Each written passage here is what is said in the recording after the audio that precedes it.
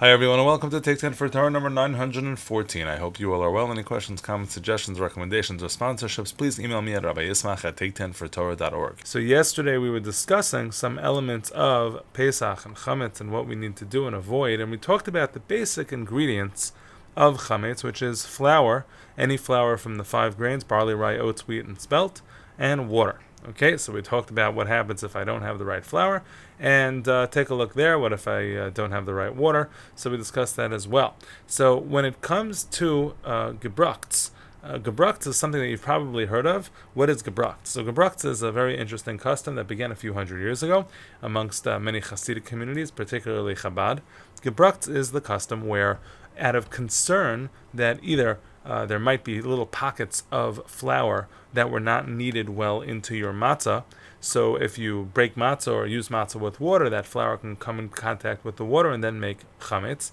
Or perhaps the concern that flour that is made into matzah meal looks exactly like regular flour, and because it does, then you're going to confuse it with regular flour. Because of that concern, the idea of either crushing up matzah, using matzah meal, or putting matzah, dipping matzah, or spreading different types of liquid onto matzah is forbidden. And this is something which is a custom of some communities.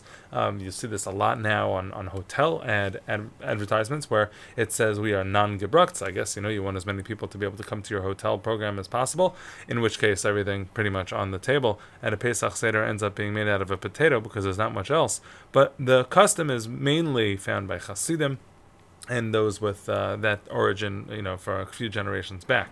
Chabad takes it very, very seriously, and you've probably heard stories, people eating over plastic bags with gloves, this type of idea. That's the idea of gebrachts, and that's a chumrah that not a lot of people, maybe a lot of people, I don't know, but many people do not hold of. So, there's also another important issue to understand between chametz versus sa'ar. Yesterday we mentioned that the Torah discusses two different types of chametz that are prohibited. One type which is known as chametz, one is known as sa'ar. Chametz is considered, edible leavened bread. Sa'ar is generally something which is used as a leavening agent. It began as edible for people, but now is really only edible for, dogs, animals. It's like sourdough, something like that. No one's going to really have a bite of that, but an animal might. Chametz is food, and sa'ar is not really food, but it is edible. Both of those things, even if it's the type of thing that a human being would not eat, if it's a dirty cookie, right, as long as it's still a cookie and it's edible, that would still be a chametz problem. When do we not have a chametz problem? When is something considered to be nothing anymore, nothing of a Pesach concern? When it is nifsal me'achilas kelev. It is disqualified from even a dog eating it. A dog's not going to be interested. It's a macaroni covered in paint, something like that. It's just a dog is not going to eat it. It's not edible, period. This is true of many cosmetics and things like that. And that is something, if you have any specific questions, ask whoever it is that you ask your questions to.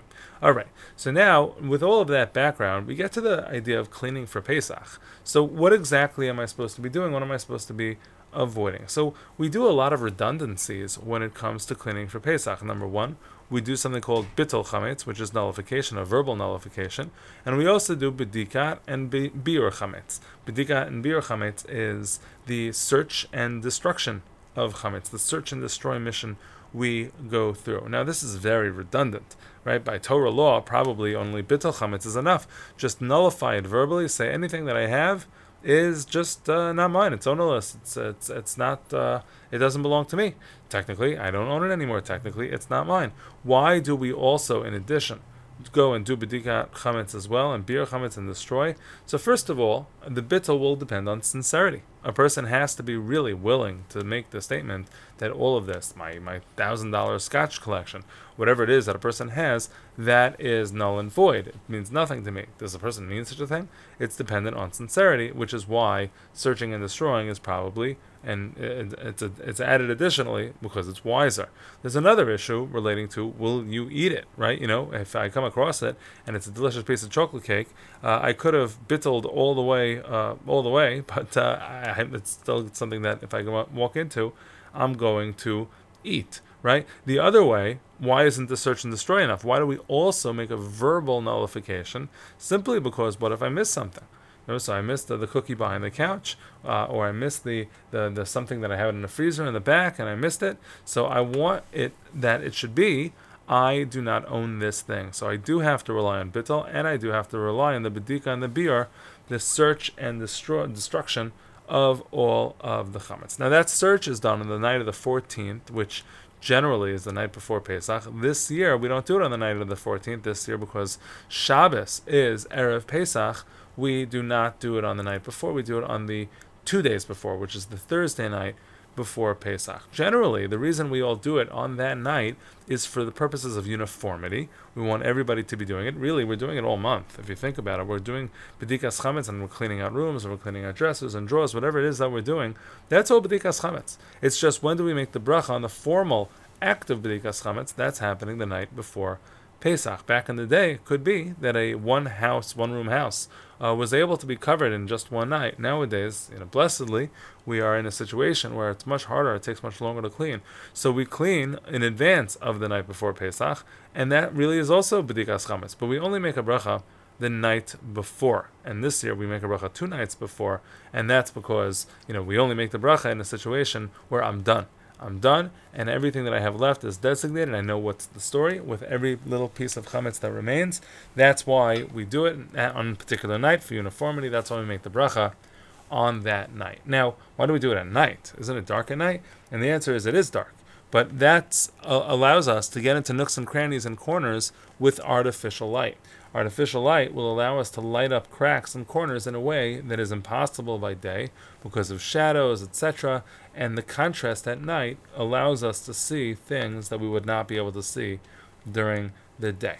Okay? So now, what are we looking for when we're doing B'dikas Chametz? This is probably the most important thing that we're going to talk about. And that is, we're looking for chametz, which is the size of a kazayas. Again, the issue of ownership, when we are just worried about may I own chametz over Pesach, the issue of ownership is only applicable when I have a kazayas, an olive size piece of chametz in one area. So if I have a lot of crumbs, let's say in one area, that would also be an issue. But if we're talking about a crumb here and a crumb there, and this room and that room, each has a crumb, this is not something which is of any significance. Okay, that's not something we have to worry about. And if something is just really dirt, dogs don't eat dirt, it's not an issue. So when we are looking and thinking about what we are supposed to find as part of our B'dikas Chametz, we're looking for kazayas sized pieces. And where do we look? We look, as the Mishnah says, makom shemachnisin bo chametz. We look in the places where people bring chametz. If there is a room that you are sure no chametz has ever entered, you don't have to worry about it. You don't have to worry on top of drawers and dressers and chandeliers, and you don't have to worry about it on window shades. I mean, you want to dust and you want to clean, you want to wash the windows, that's great, but there's no chametz there. Let's just be clear. Under the fridge, if you don't generally move the fridge, you don't have to be concerned. If you are concerned, you can't deal with the fact that an Oreo, you're aware of an Oreo that went underneath your fridge, pour some sort of, cleaner under the fridge, and then it'll get gross, and even a dog wouldn't eat it, and you won't have to worry about it. But you don't really need to worry about areas in which you do not access. You don't generally get hungry, look for a snack behind your stove. Don't do that. So you don't have to worry about doing that on Pesach either. You don't need to unscrew things for the purposes of cleaning them. Okay, so you walk around the house and you think about where chametz may have been. Somebody may have been holding chametz while they went to get something. They put it down, they put a cookie down. Kids, of course, mess around with everything. And so therefore, when kids are involved, one has to be concerned that maybe, chametz got anywhere. It's in the toy chest, it's in the closet, it's here, it's there. Back in the day, they used to have the chulda, the weasel. Nowadays, pretty much children do that as well. Children, of course, existed in those days as well, and that was a concern. Now, some areas where you have legitimate concern is pockets. Pockets, if you have a packaged cookie, and it'll still remain a packaged cookie, perfectly eatable and edible when it comes to Pesach. So you have to check pockets and things, especially because of Purim coming a month before. You might have things in places that you didn't imagine. So it's good to pat down pockets. Do you have to stick your hand in all of them? Not necessarily. Just pat it down, make sure there's nothing there, and then you're good. Where would there be a B'dika problem? So very commonly, a vacuum cleaner bag has a lot of chametz in it because you've been vacuuming. It's got more than a kazayas. They're legitimate crumbs, pieces of cookies. An animal that's hungry would probably do a good job on your vacuum cleaner bag. That should be removed from your house because that's very important. Now, possessing versus eating is very different. When we talk about eating chametz, we're not concerned about a kazayas. We're talking about even the slightest amount. So I guess tomorrow's class, let's talk a little bit about the idea of avoiding eating and how we're more stringent in the kitchen than in any other room. Have a great day.